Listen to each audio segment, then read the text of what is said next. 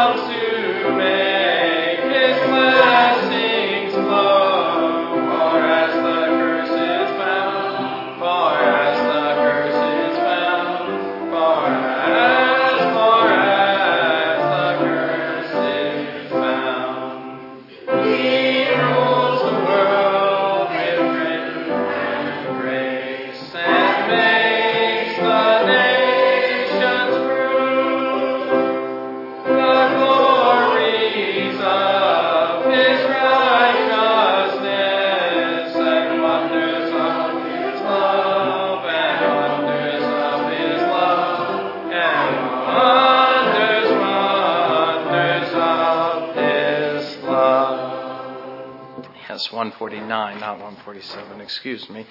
I looked at Psalm 147. I got confused. That happens sometimes. All right, please be seated.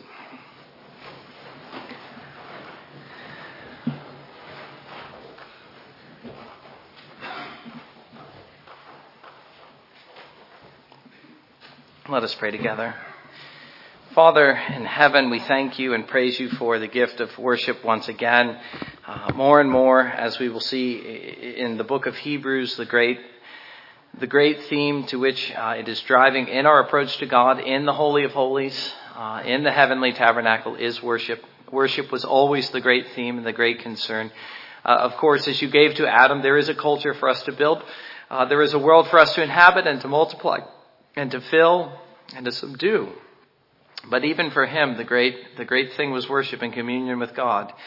And to us, O Lord, along those lines, we see the greatest blessings which can possibly be found or come to us in this life, in this place.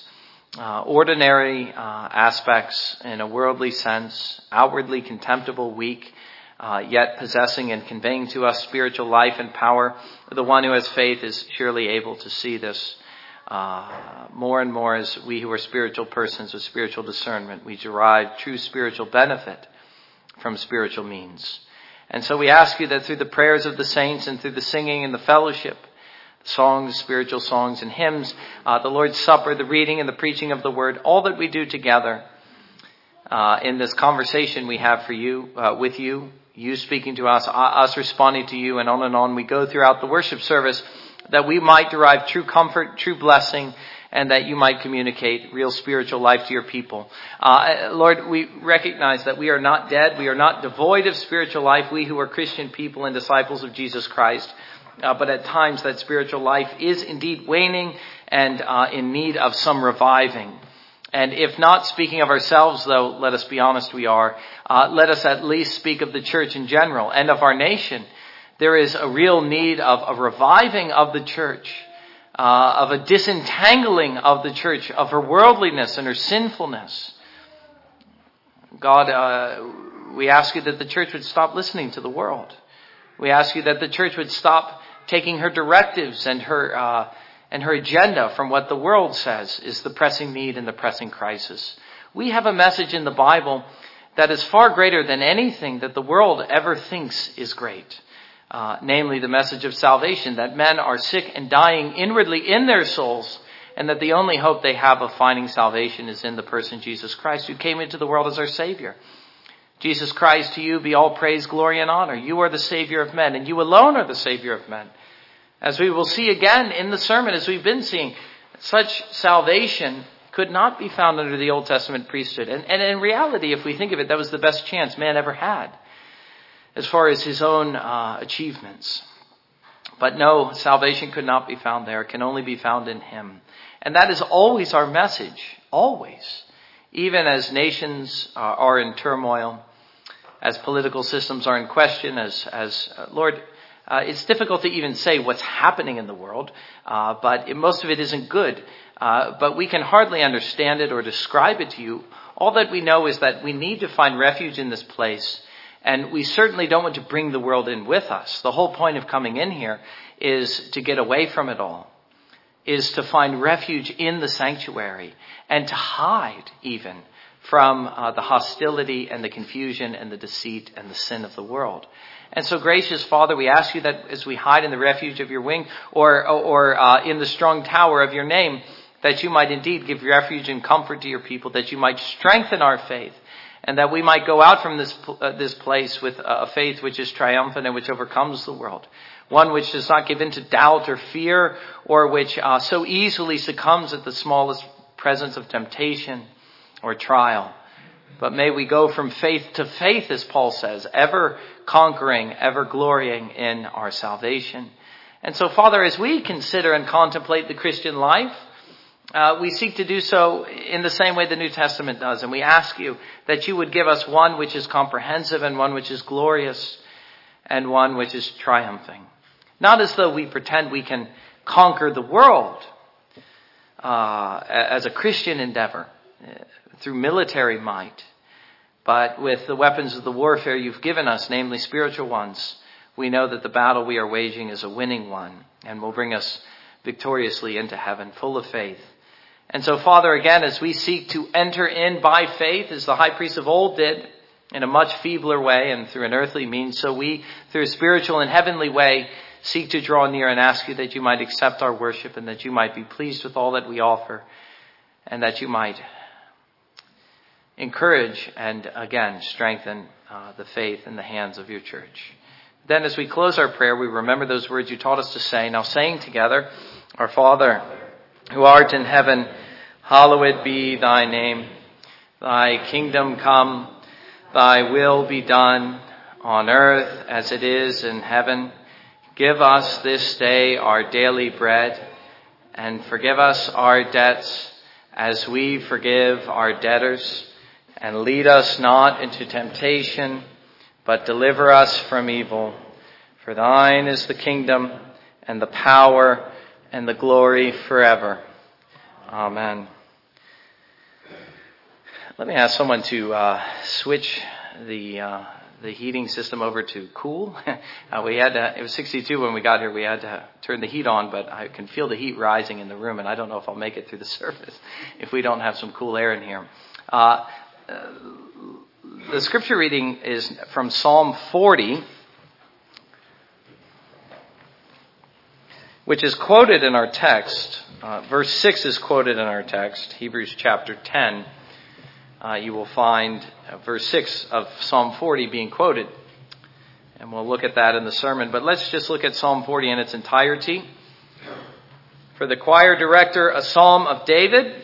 I waited patiently for the Lord, and he inclined to me and heard my cry. He brought me up out of the pit of destruction, out of the miry clay.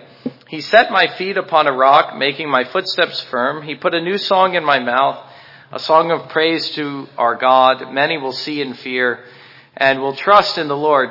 How blessed is the man who has made the Lord his trust and has not turned to the proud nor to those who lapse into falsehood. Many, O Lord my God, are the wonders which you have done, and your thoughts toward us. There is none to compare with you. If I would declare and speak of them, they would be too numerous to count. Sacrifice, here's the quote, and meal offering you have not desired. My ears you have opened. Burnt offering and sin offering you've not required. Behold, or then I said, behold, I come. In the scroll of the book it is written of me, I delight to do your will, O my God. Your law is within my heart.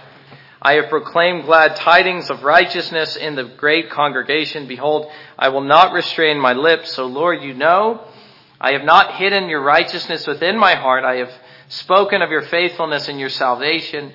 I have not concealed your loving kindness and your truth from the great congregation. You, O Lord, will not withhold your compassion from me. Your loving kindness and your truth will continually preserve me. For evils beyond number have surrounded me. My iniquities have overtaken me, so that I'm not able to see. They are more numerous than the hairs of my head, and my heart has failed me. Be pleased, O Lord, to deliver me. Make haste, O Lord, to help me. Let those be ashamed and humiliated together who seek my life to destroy it. Let those be turned back and dishonored who delight in my hurt. Let those be appalled because of their shame who say to me, Aha, aha. Let all who seek you rejoice and be glad in you. Let those who love your salvation say continually, the Lord be magnified. Since I am afflicted and needy, let the Lord be mindful of me. You are my help and my deliverer. Do not delay, O my God. Let us stand together and sing the doxology.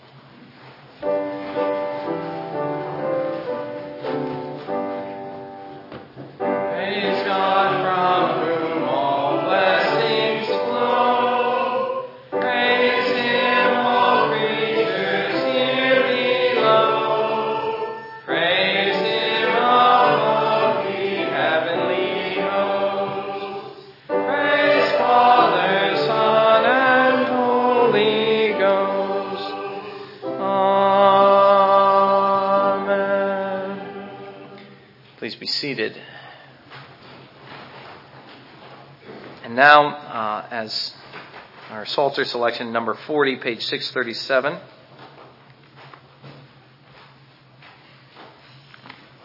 Of your hymnal. A favorite psalm of mine. I preached it recently in the evening. As I said earlier in the year, it was the psalm that was on my mind constantly. You'll see why if you don't know it already. Psalm 84, the loveliness of the places of God's worship. And so read along with me in the bold. How amiable are thy tabernacles, O Lord of hosts. My soul longeth, yea, even fainteth, for the courts of the Lord. My heart and my flesh crieth out for the living God. Yea, the sparrow hath found an house, and the swallow a nest for herself, where she may lay her young, even thine altars, O Lord of hosts, my King and my God. Blessed are they that dwell in thy house. They will be still praising thee. Blessed is the man whose strength is in thee, in whose heart are the ways of them. Who passing through the valley of Baca make it a well. The rain also filleth the pools. They go from strength to strength. Every one of them in Zion appeareth before God. O Lord God of hosts, hear my prayer. Give ear, O God of Jacob. Behold, O God, our shield, and look upon the face of thine anointed. For a day in your courts is better than 1,000. I had rather be a doorkeeper in the house of my God than to dwell in the tents of wickedness. For the Lord God is a sun and shield. The Lord will give grace and glory. No good thing will be withheld from them that walk uprightly. O Lord of hosts, blessed is the man that trusteth in thee. Lord, thou hast been favorable unto thy land. Thou hast brought back the captivity of Jacob. Thou hast forgiven the iniquity of thy people. Thou hast covered all their sin. Thou hast taken away all thy wrath. Thou hast turned thyself from the fierceness of thine anger. Turn us, O God of our salvation, and cause thine anger toward us to cease. Wilt thou be angry with us forever? Wilt thou draw out thine anger to all generations? Wilt thou not revive us again, that thy people may rejoice in thee? Show us thy mercy, O Lord, and grant us thy salvation. I will hear what God the Lord will speak, for he will speak peace unto his people and to his saints, but let them not turn again to folly. Surely his salvation is nigh them that fear him, that glory may dwell in our land. Mercy and truth are met together. Righteousness and peace have kissed each other. Truth shall spring out of the earth, and righteousness shall look down from heaven. Yea, the Lord shall give that which is good, and our land shall yield her increase. Righteousness shall go before him, and shall set us in the way of his steps. And let us stand together now and sing, hymn 173.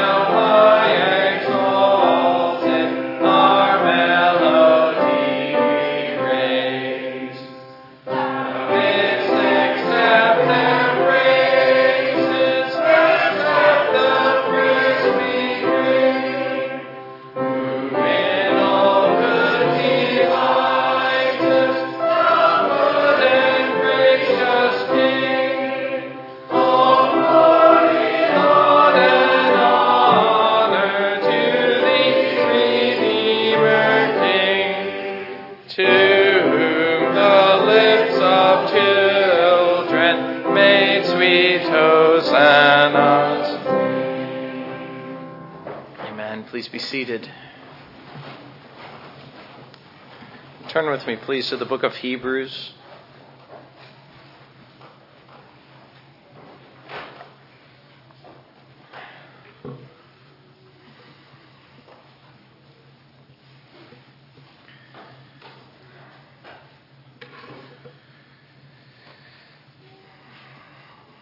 Hebrews chapter 10, verses 1 through 10.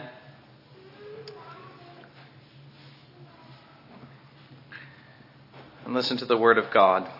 For the law, since it has only a shadow of the good things to come, and not the very form of things, can never by the same sacrifices which they offer continually, year by year, make perfect those who draw near. Otherwise, would they not have ceased to be offered, because the worshippers, having once been cleansed, would no longer have had consciousness of sins? But in those sacrifices there is a reminder of sins year by year, for it is impossible for the blood of bulls and goats to take away sins. Therefore, when he comes into the world, he says, sacrifice and offering you have not desired, but a body you've prepared for me. In whole burnt offerings and sacrifices for sins you've taken no pleasure. Then I said, behold, I have come. In the scroll of the book it is written of me to do your will, O God. After saying above, sacrifices and offerings and whole burnt offerings and sacrifices for sin you have not desired, nor have you taken pleasure in them, which are offered according to the law. Then he said, behold, I've come to do your will. He takes away the first in order to establish the second. By this will we have been sanctified through the offering of the body of Jesus Christ once for all. Let us pray together. Father in heaven, we thank you for the reading of your word. We ask you that by its unique power we might together be sanctified, even as we read here that by your will we've been sanctified through the offering of the body of Jesus Christ once for all. Well, we don't seek to add to that sanctification, but we do seek to experience it more and more as a reality for ourselves through the communion of the saints in the Lord's Supper and also in the preaching as we together worship you by faith. And so we ask this in Jesus' name. Amen. Well, I don't know how many of you were expecting a Christmas sermon. I don't know exactly that you will get one this morning. That's not to say that you won't get one at all. I have to confess, and maybe some of you can help me with this, I find the Christian calendar utterly confusing. And if one were to preach a Christmas sermon, would he do it this Sunday or next? And I don't have an answer for that. What is Christmas Sunday? At any rate, our pulpit supply next week, Jonathan Craig, he agreed with me that next Sunday seemed better and he would be preaching one in the morning. I should also point out, for those of you that might have been hoping for that there is something of a happy coincidence here, that if you look to verse 5, therefore when he comes into the world, as a matter of fact, we have that very theme in the next text, which would be my preference anyways. Let's preach the next text. Let's go on with our exposition of books of the Bible.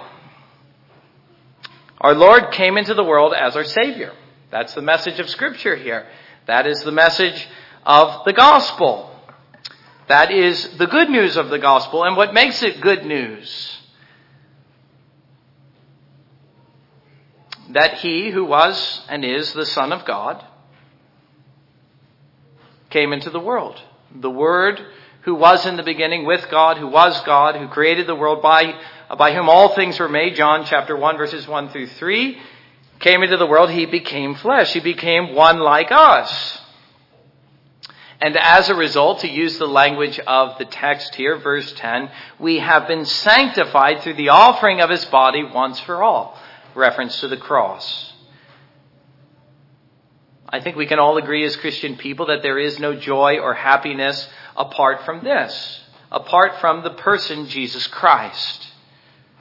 And what we find in the text here is that the joy and the happiness I'm speaking of, which Christ achieves and makes available to Christian people, is something that you can't find anywhere else. In fact, it's something that you cannot find even under the Old Covenant, though God himself instituted it, which is the exact point of our passage.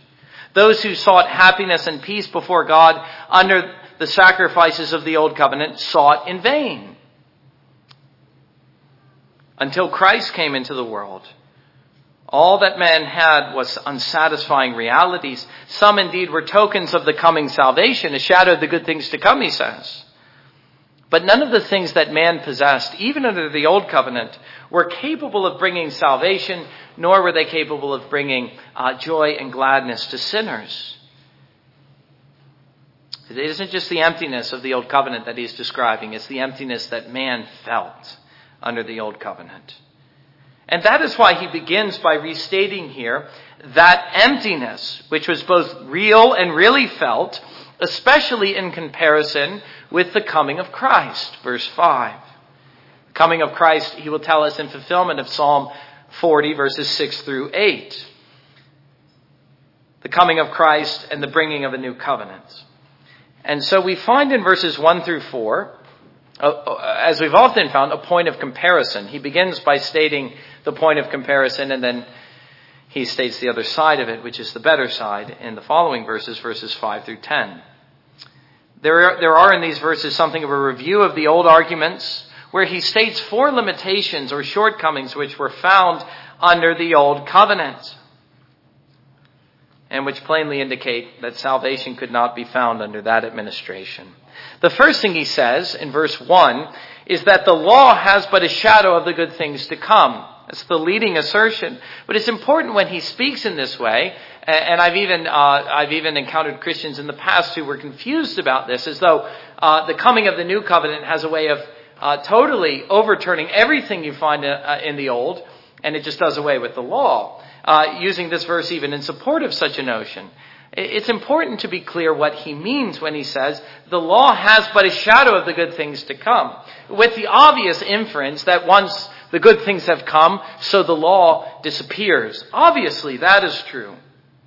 But what does he mean when he speaks of the law? Well, he's not saying, I think we can be certain, that Christ in his coming sets aside the law in its entirety. that all of the law must be viewed as a shadow that passes away when the reality, that is Christ, comes. Jesus himself is quite clear about this in what he says in the Sermon on the Mount.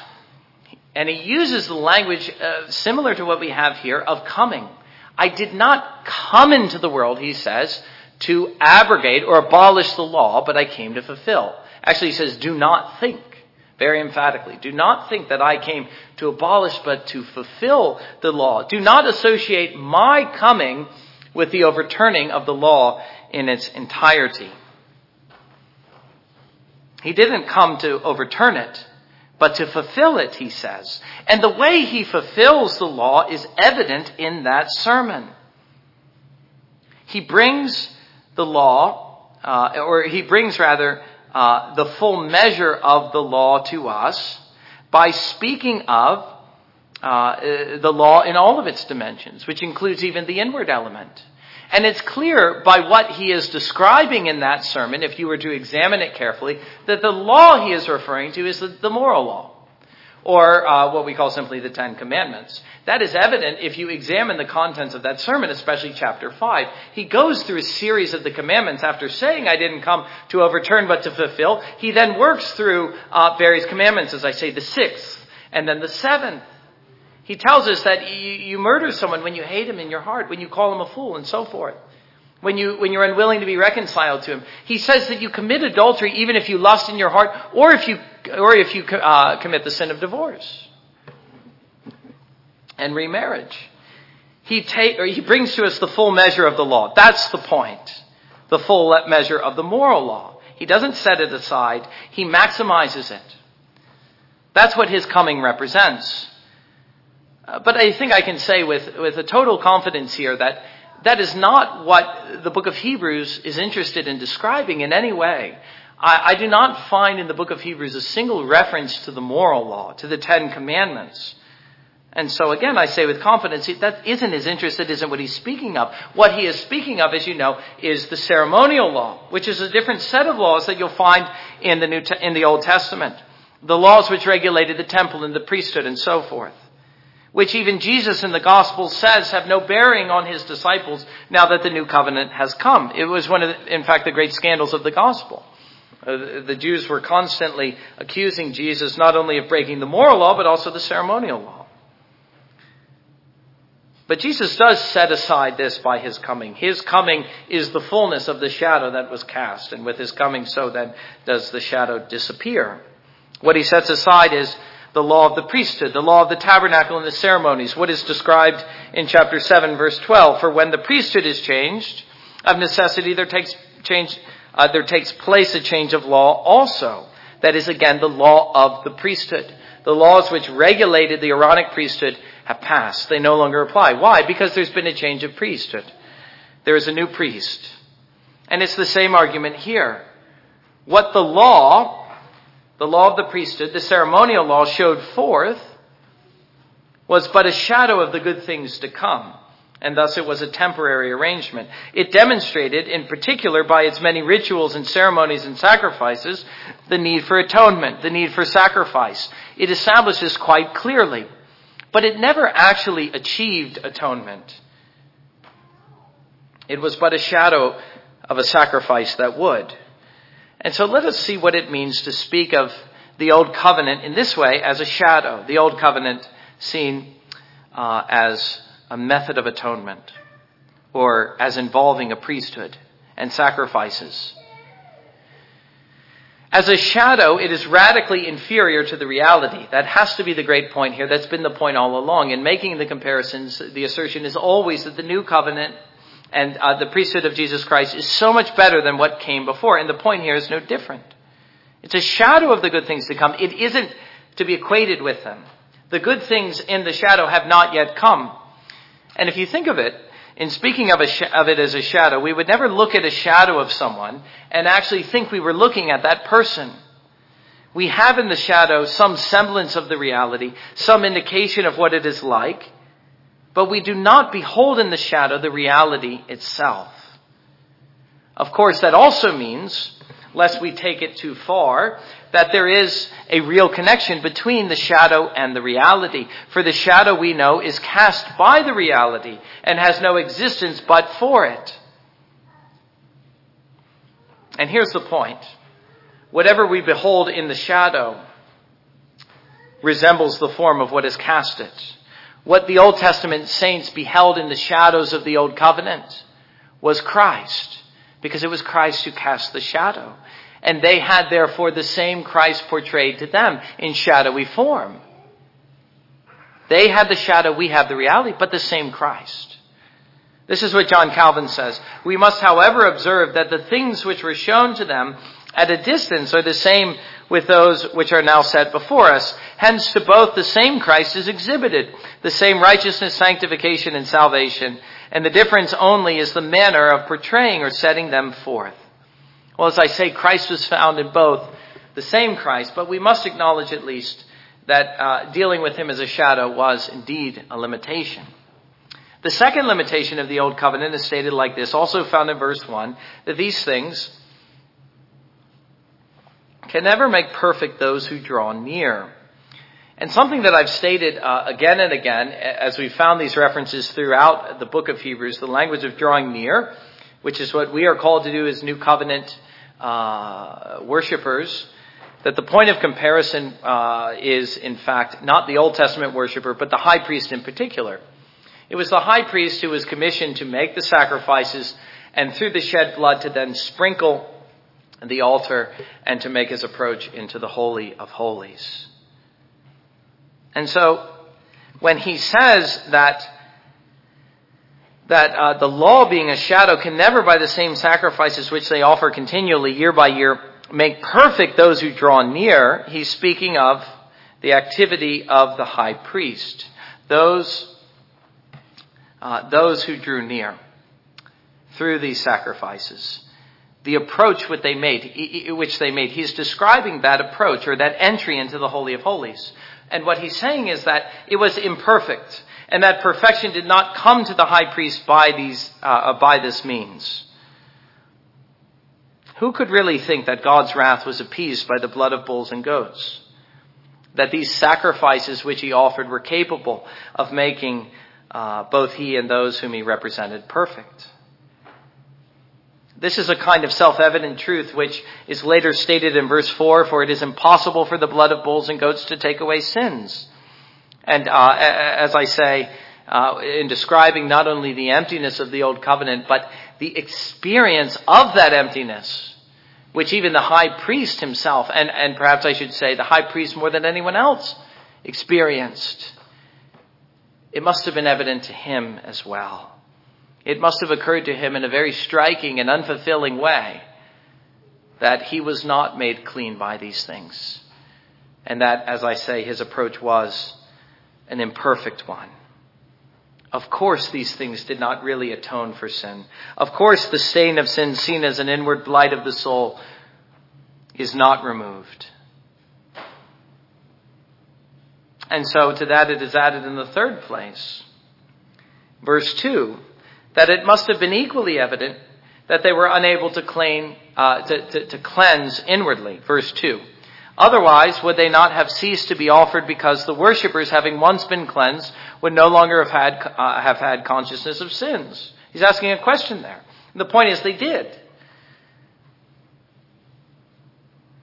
Man here, seen as a worshipper in his approach to God, as we know from prior sermons and prior texts that we've looked at, must deal with his own bad conscience. It's one of the many things that the Old Testament failed to remedy, but which we find Christ remedies in his coming. And again, we must realize, seeing the parallel between ourselves and the high priest, that the issue which is at stake in our approach to God is not just our private prayer life or our Christian walk, but preeminently, as will become increasingly clear, especially as we come to what is said in chapter 12, is worship. What he is describing is an act of worship, the act of drawing near into the holy presence of God. But the question which Luther himself asked, which the high priest must have asked, and which you have to ask as well, is how can I possibly do so when my conscience is bad? And my conscience being bad, what is there that can make it clean? Is there anything that can give me a sense that I as a sinner am right now with God and that I have any right to draw near into his presence? What I'm saying is that even the high priest was left with this dilemma. That even he in his approach to God had this awful sense that things are not right. That he and God were on bad terms. And that the blood of the bulls and goats which he sacrificed did not succeed in wiping away the stain of his sin. Even his own conscience testified to this fact. He of all people was keenly aware of the dilemma. The consciousness of sin remained, we are told, in verse 2. That is to say, he was aware of all people that a real inward cleansing had not occurred. We know from chapter 9, verse 13, that the sacrifices did succeed in one sense in cleansing outwardly, but nothing more than that. For if the blood of goats and bulls and the ashes of a heifer sprinkling those who have been defiled sanctify for the cleansing of the flesh, that is outwardly, how much more will the blood of Christ, who through the eternal Spirit offered himself without blemish to God, cleanse your conscience? Well, how much more, because the old sacrifices couldn't. All they could do was cleanse outwardly, as a picture of the inward cleansing, but not as the reality. And so I ask again, as we think of the high priest and we think of ourselves, who can ever worship God rightly until inwardly he is cleansed, and inwardly his conscience testifies to him that he is right with God? In the very repetition of these things, thinking again of the high priest, there was a constant reminder of the need for more. The constant sense that things were never really remedied. Which leads on to the final point. And that is that the point of the sacrifices, rather than taking away sin as a real work of atonement, serve instead as a reminder of sin year by year. Verse 3. But in those sacrifices, there is a reminder of sin year by year. That is, as the law ever called forth for more sacrifices under that administration, as it constantly did, there was always a sense and a reminder of sin. Sin was, under this arrangement, an ever-present and unresolved reality. And that was the point. The point was not to offer a remedy. It was actually to highlight the dilemma. They served as a reminder of sin year by year. Instead of having a sense that things were resolved, with every repetition, there was a constant reminder of sin itself, the guilt of sin. And in particular, that these sacrifices could never take away sins, verse 4. For it is impossible for the blood of bulls and goats to take away sins. Again, of course that is true. Everything about the old covenant indicated that quite plainly. And let me add, so long as the law called forth for more sacrifices, as it always did, there was a constant reminder, listen carefully, there was a constant reminder that God remembers their sin. They were reminded not only of their own sin, but that God remembers. In stark contrast to the promise of chapter 8, verse 12, a quotation from Jeremiah chapter 31, I will be merciful to their iniquities and I will remember their sins no more. But you see, that was a promise of the new covenant. It wasn't something you could find in the old covenant. And so the sum total of this arrangement, as I've said, is that it represented its own inadequacy very forcefully. It was something which was empty and unsatisfying. And that was the experience of the Old Covenant saints. Because in reality, let us see, it was never meant to satisfy. It was but a shadow, he says, of the good things to come. That's the leading assertion, chapter 10, verse 1. But in itself, it brought nothing good. Only a stronger sense of what was bad, namely sin and wrath. Every descriptor here speaks of inadequacy and imperfection. It can never, he says, make perfect. It is impossible, verse 4, to take away sins by that blood. Inadequacy and imperfection. That is the language of the Old Covenant. Whereas on the other side of the spectrum of it is impossible, that language, we have the language of necessity. It was necessary in the prior passage and in many other prior passages. And just as soon as the impossibility of these sacrifices to take away sin becomes apparent to me, as indeed it must, then the necessity of Christ's blood shed for me must equally become apparent, if not more so. For apart from that blood shed and sprinkled on the altar, I am left with the inescapable dilemma of finding forgiveness by any other means. I mean, the impossibility of finding forgiveness by any other means. An impossibility I cannot escape by the other false solutions offered by man. More and more as I consider the true dilemma which sin has brought about, one which is only highlighted by the Old Testament sacrifices, I see what he says here and what the high priest himself saw, namely that it is impossible that anything could save me as offered there. Anything but the blood of Christ shed for me. Put another way, I begin to see, as I say, the other side of the spectrum of it is impossible. The necessity of that blood, and to thank God for it. For I realize that I could not be saved by any other means. Indeed, if I were to try to pacify my guilty conscience by any other means, my conscience would plainly testify, as here, impossible. But once I look upon a bleeding Savior, I find both the truth that this extreme measure, even the death of God's own Son in the flesh, was alone able to meet the necessities of the case, and that now that he has shed his blood for me, the necessities have been met. Which leads us to consider in the next place, verses 5 through 10, the coming of Christ into the world. Which, as you see, is what he says. Therefore, when he comes into the world, he says, and he gives us a quotation of Psalm 40, verses 6 through 8, as the words of Christ as he comes. Well, here is the question, or here is a series of questions we might ask. How, given what we have considered thus far, should we view that coming? What did it represent, and what did it lead to? What exactly did it remedy?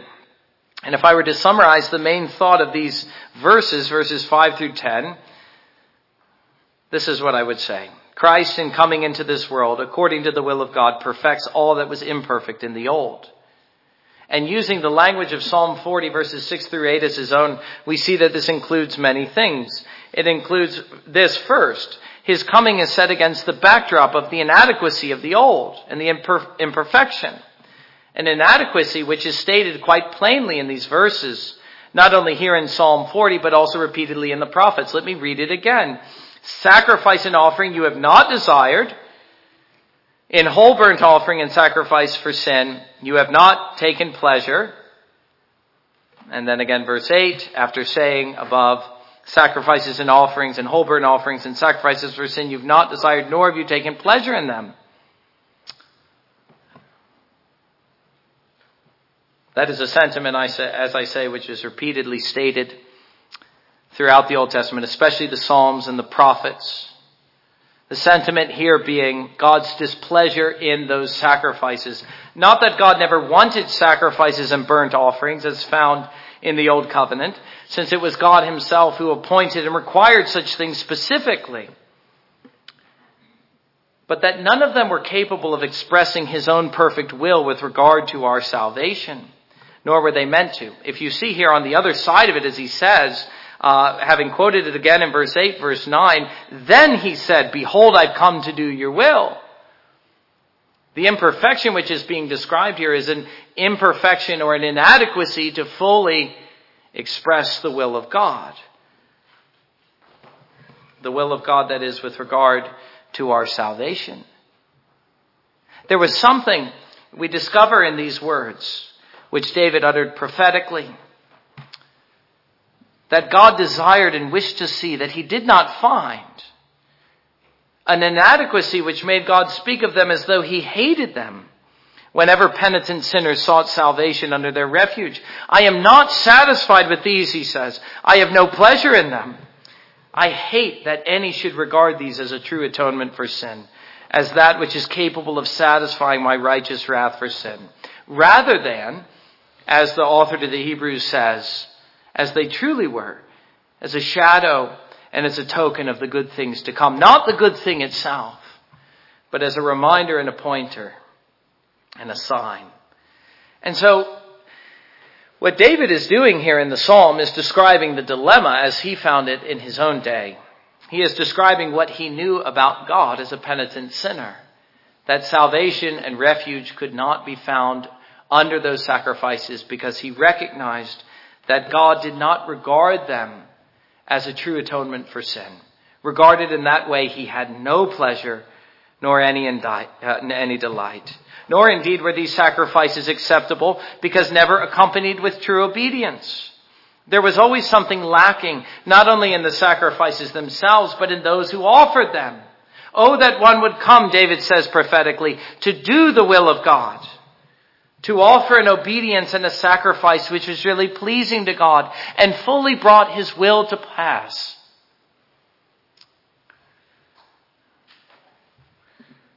An obedient priest and a perfect sacrifice. That's what he longed for. One in which God would truly delight. One which would give the sinner a confidence that God was really pleased with it. And that, you see, is how we should view the coming of Christ. As answering not only to God's dissatisfaction, but the Old Covenant saints' dissatisfaction with the Old Covenant sacrifices. All that was lacking in them, in the prior priesthood, in the sacrifices and so forth, is remedied by his coming. All that was offered under the Old Covenant, we see, did not succeed in bringing God's perfect will to pass. But Christ comes with the full recognition of this, uttering these words as he came. Whereas these things fell short of your perfection and your pleasure, my coming, O Lord, is worthy of your glory. You sent me here to do your will, and all that I offer to you, you accept. Again, when you look at verse 8 and 9, you see this. In contrast to the sacrifices in which God takes no pleasure. Verse 8, behold, I have come to do your will. Where they fall short and where they fail, I succeed. In all that he does as he comes into the world, he declares, lo, I have come to do your will, O God. Accordingly, it was necessary in the second place, and I am working off the King James here. It was necessary that he have a body thou hast prepared for me. You see, along with doing of the will of God, and in contrast to the sacrifices in which God does not delight, if you look in verse 5, sacrifices and offerings you do not desire, but a body you've prepared for me. There's the answer, if only we understood what it meant. Well, whatever David meant by that, it's clear enough what it meant on the lips of Jesus Christ. It's a statement of the incarnation, that in coming into the world, God the Son should become a man like us, partaking of our nature, fully sin accepted, which is, as we saw, the whole emphasis of the earlier chapters of the book of Hebrews. And it was necessary that he become a man like us in order to represent us, in order to be our priest. But I have to make a bit of a concession here, or I have to explain something to you. And that is, there's a slight discrepancy here between what is said in Psalm 40 and what is said here. You may have noticed it.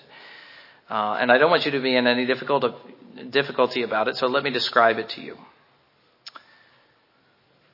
In Psalm 40, verse 6, it actually says, my ears you have opened. But here it says, a body you've prepared for me. And that happens sometimes, and you say, what is going on here? Are they just playing loosey-goosey with Scripture? If that was true, that would be catastrophic to our understanding of the infallibility of Scripture.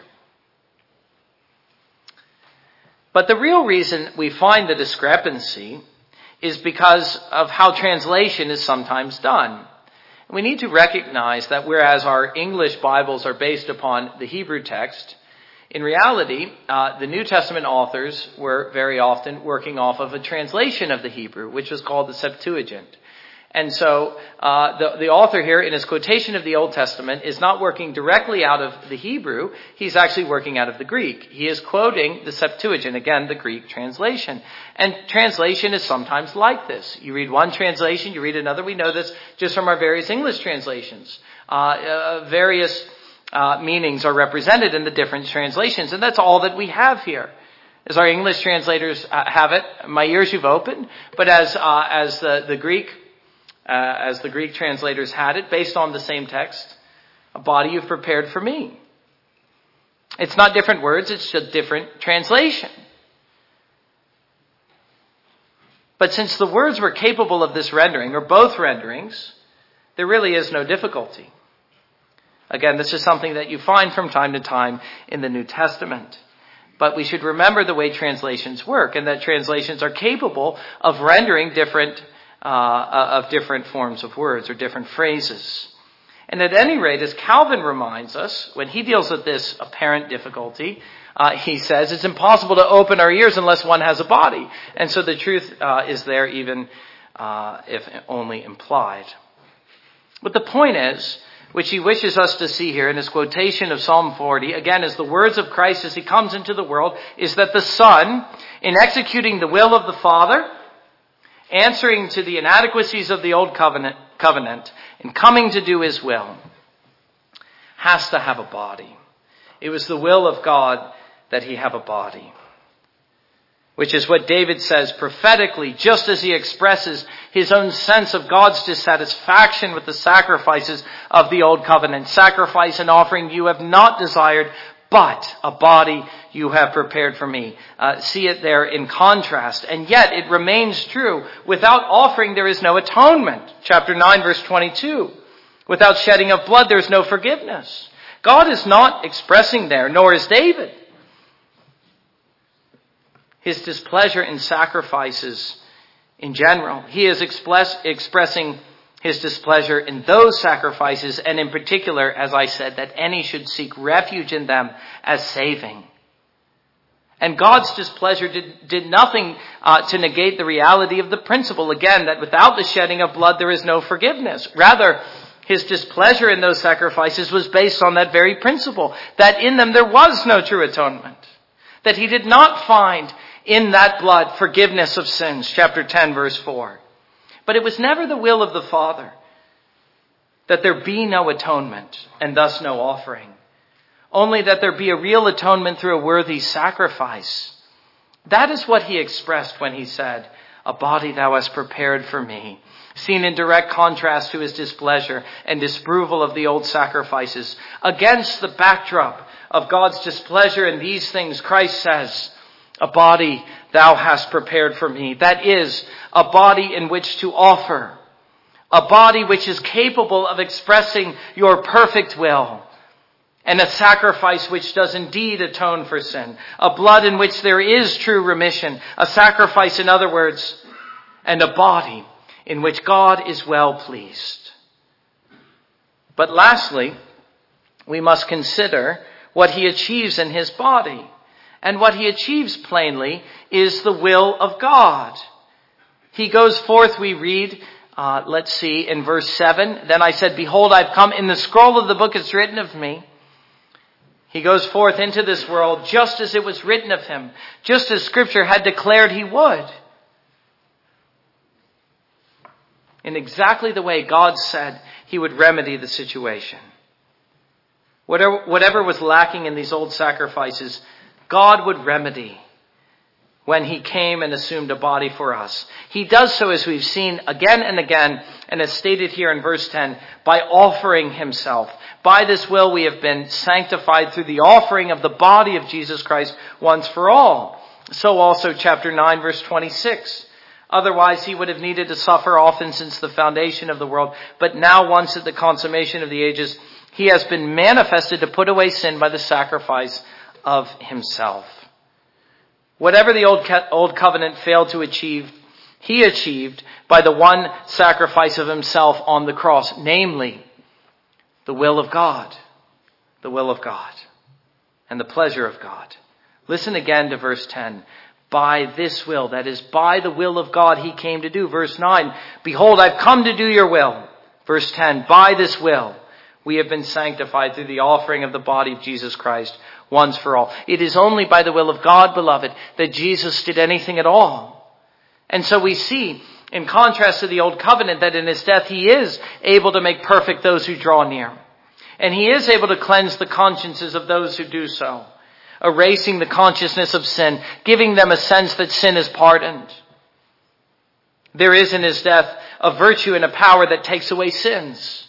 Again, a reality and a substance which we are able to experience, and which gives us confidence to truly worship God, but only because God has willed it. Only because God is well pleased and satisfied in what he offers. And because his coming was in fulfillment of that will. So he comes into this world and sets his face toward the cross with the total confidence that he does so according to the will of God. Read the Gospel of John, and that's what you'll see. Jesus is constantly saying, I came to do the will of the Father. And there is my warrant for doing it. And there is your warrant for believing it. And so as he does so, as he goes to the cross, he's able to boldly declare in summary here, Lo, I have come to do thy will.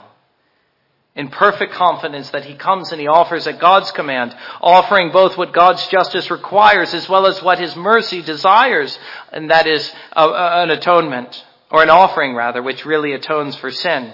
And that in offering, his confidence is this, that the Father will now say, answering to David's former words, David having said, you are not satisfied in these things, now Christ offers with the full confidence that the Father will say, I have desired and I do take pleasure in this sacrifice. It is to me a source of constant pleasure and eternal delight. All that was lacking in the old, even that which was detestable to me, I have set aside, and now in this priest and this sacrifice, all that I am and wish to be comes to perfect expression. As Hugh Martin says of this verse, or these verses 5 through 10. That was the full, complete will of God which Jesus came to do, to offer himself, and by offering of himself, to sanctify or consecrate and render acceptable unto God those whom the Father had given him. Let me read how Jesus puts it in John chapter 6. But as I say, you could read the whole Gospel of John and you get this sense constantly. Verse 39, this is the will of him who sent me, that of all that he has given me, I lose nothing but raise it up on the last day. For this is the will of my Father, that everyone who beholds the Son and believes in him will have eternal life, that I myself will raise him up on the last day. How will the Father reject what I offer to him, Jesus says, when all that I offer he commanded me to do? Equally, to turn the argument around a little bit, answering to the dissatisfaction which David utters here, we are able to say along with Christ, here is a sacrifice and an offering you have desired. Here is a burnt offering and a sacrifice for sin in which you have taken pleasure. This is salvation indeed, beloved. It is, again, to use the language of the text here, to be sanctified and cleansed once for all by the blood of Jesus. And indeed, so great, so complete is the Father's acceptance of this offering.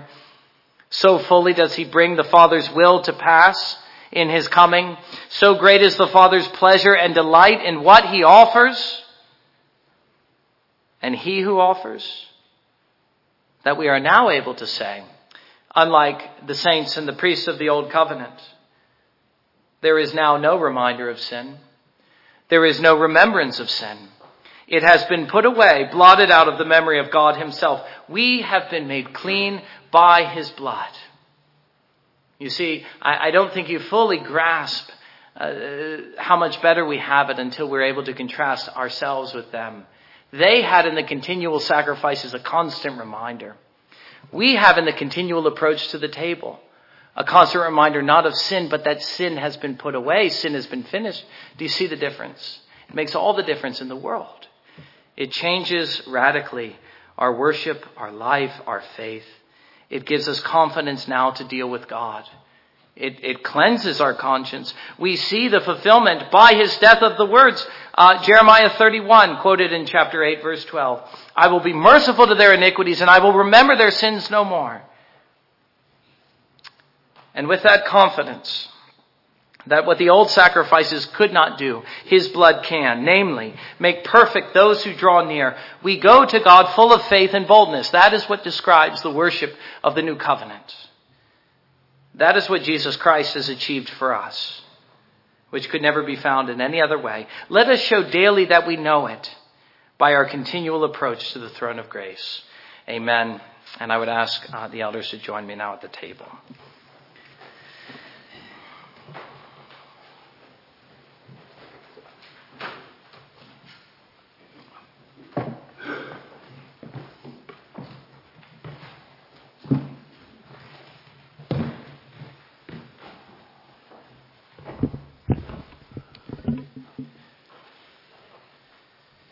Well, as I keep saying, the book of Hebrews just ties into the Lord's Supper so nicely. It wasn't so easy when we preached or when we looked at Romans 13, and perhaps when we begin Romans next, which is my plan.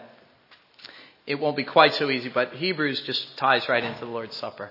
And it's difficult to have the Lord's Supper before me and not just allude to it somehow, even if I didn't intend to. And that typically is what happens. So, in a way, I've already spoken the words which I needed to say, and that is, let me read the words of institution and then I'll continue. For I received from the Lord that which I also delivered to you, that the Lord Jesus Christ, in the night in which he was betrayed, took bread, and when he had given thanks, he broke it and said, "This is my body which is for you. Do this in remembrance of me."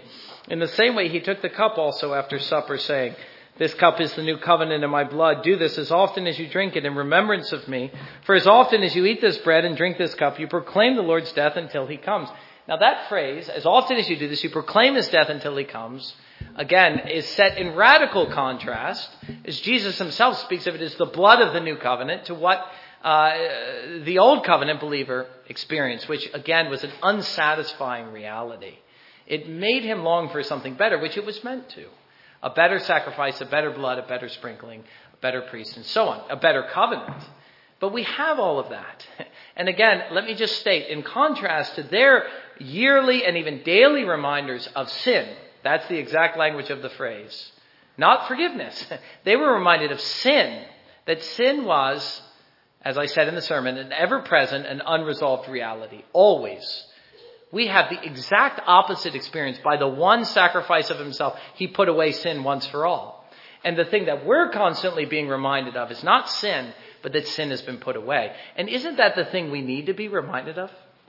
Don't we need to see that sin has been put away? Because the truth is, our consciences have been cleansed, but they keep getting dirty again, don't they? Because we keep sinning. And so we need to deal with the blood. We need to deal with the cleansing again and again. We need to be brought in constant contact with our priest and to remember what his ministry consists of, what our salvation consists of. It doesn't consist of a perfect life. It consists of forgiveness through the shed blood of Jesus Christ. Here is your reminder, beloved. It is your weekly reminder. Aren't you glad that we're doing it more frequently? I know that I am. Though it is, again, according to the world and your more fleshly nature, it is outwardly contemptible. It's amazing in the eyes of the world that I would say, here is salvation. Here is your salvation. And yet to us, it really is. The spiritual man discerns all things, even Christ himself in the body, the bread and the wine. And so really the only question is, do you have this faith? Not are you worthy to come? Remember, we're seeking not our own perfection, but his. And so the question about worthiness, are you worthy to come, as Paul will later say in 1 Corinthians 11, doesn't have to do with your own life so much as it has to do with your faith. Do you have faith in the Son of God as your Savior? If you do, then he's offered to you here. Again, not as a sacrifice for sin. That's the error of Roman Catholicism, to which we stand in constant protest as Protestants. But as a constant reminder that sin has been put away by the once for all sacrifice of himself. That is the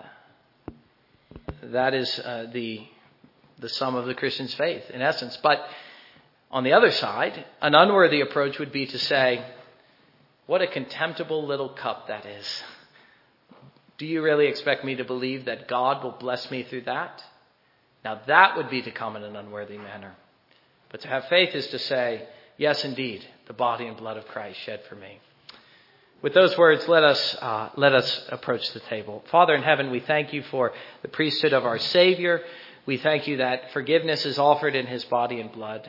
Though our bodies are washed, our feet are dirty, and we need a little bit of cleansing each day, and especially on the Sabbath.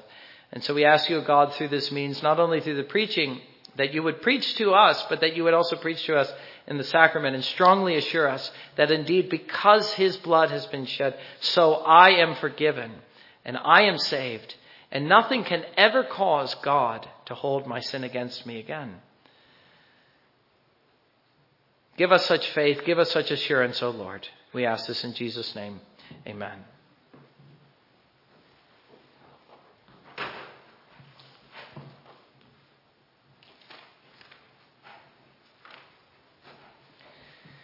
Our Lord Jesus Christ, the same night in which he was betrayed, took bread, blessed it, broke it, and gave it to his disciples. As I, ministering in his name, give this bread to you.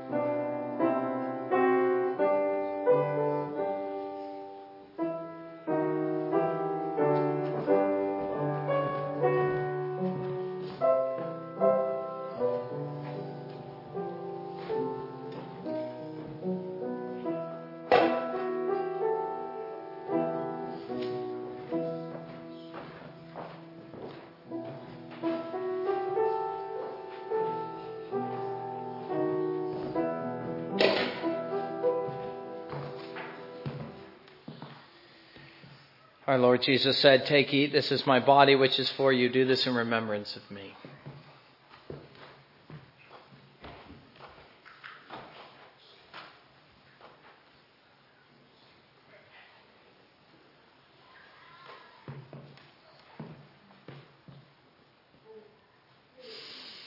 In the same manner, our Savior also took the cup, and having given thanks, as has been done in his name, he gave it to his disciples. As I, ministering in his name, give this cup to you.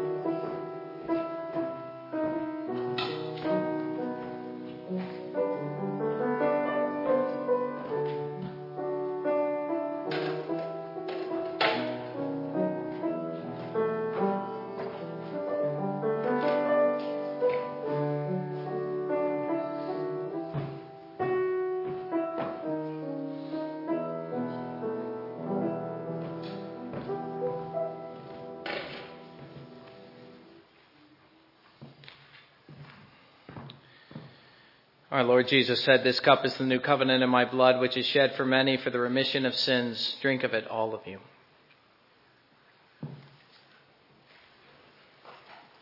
And as we close out our worship, let us stand together and sing hymn 133.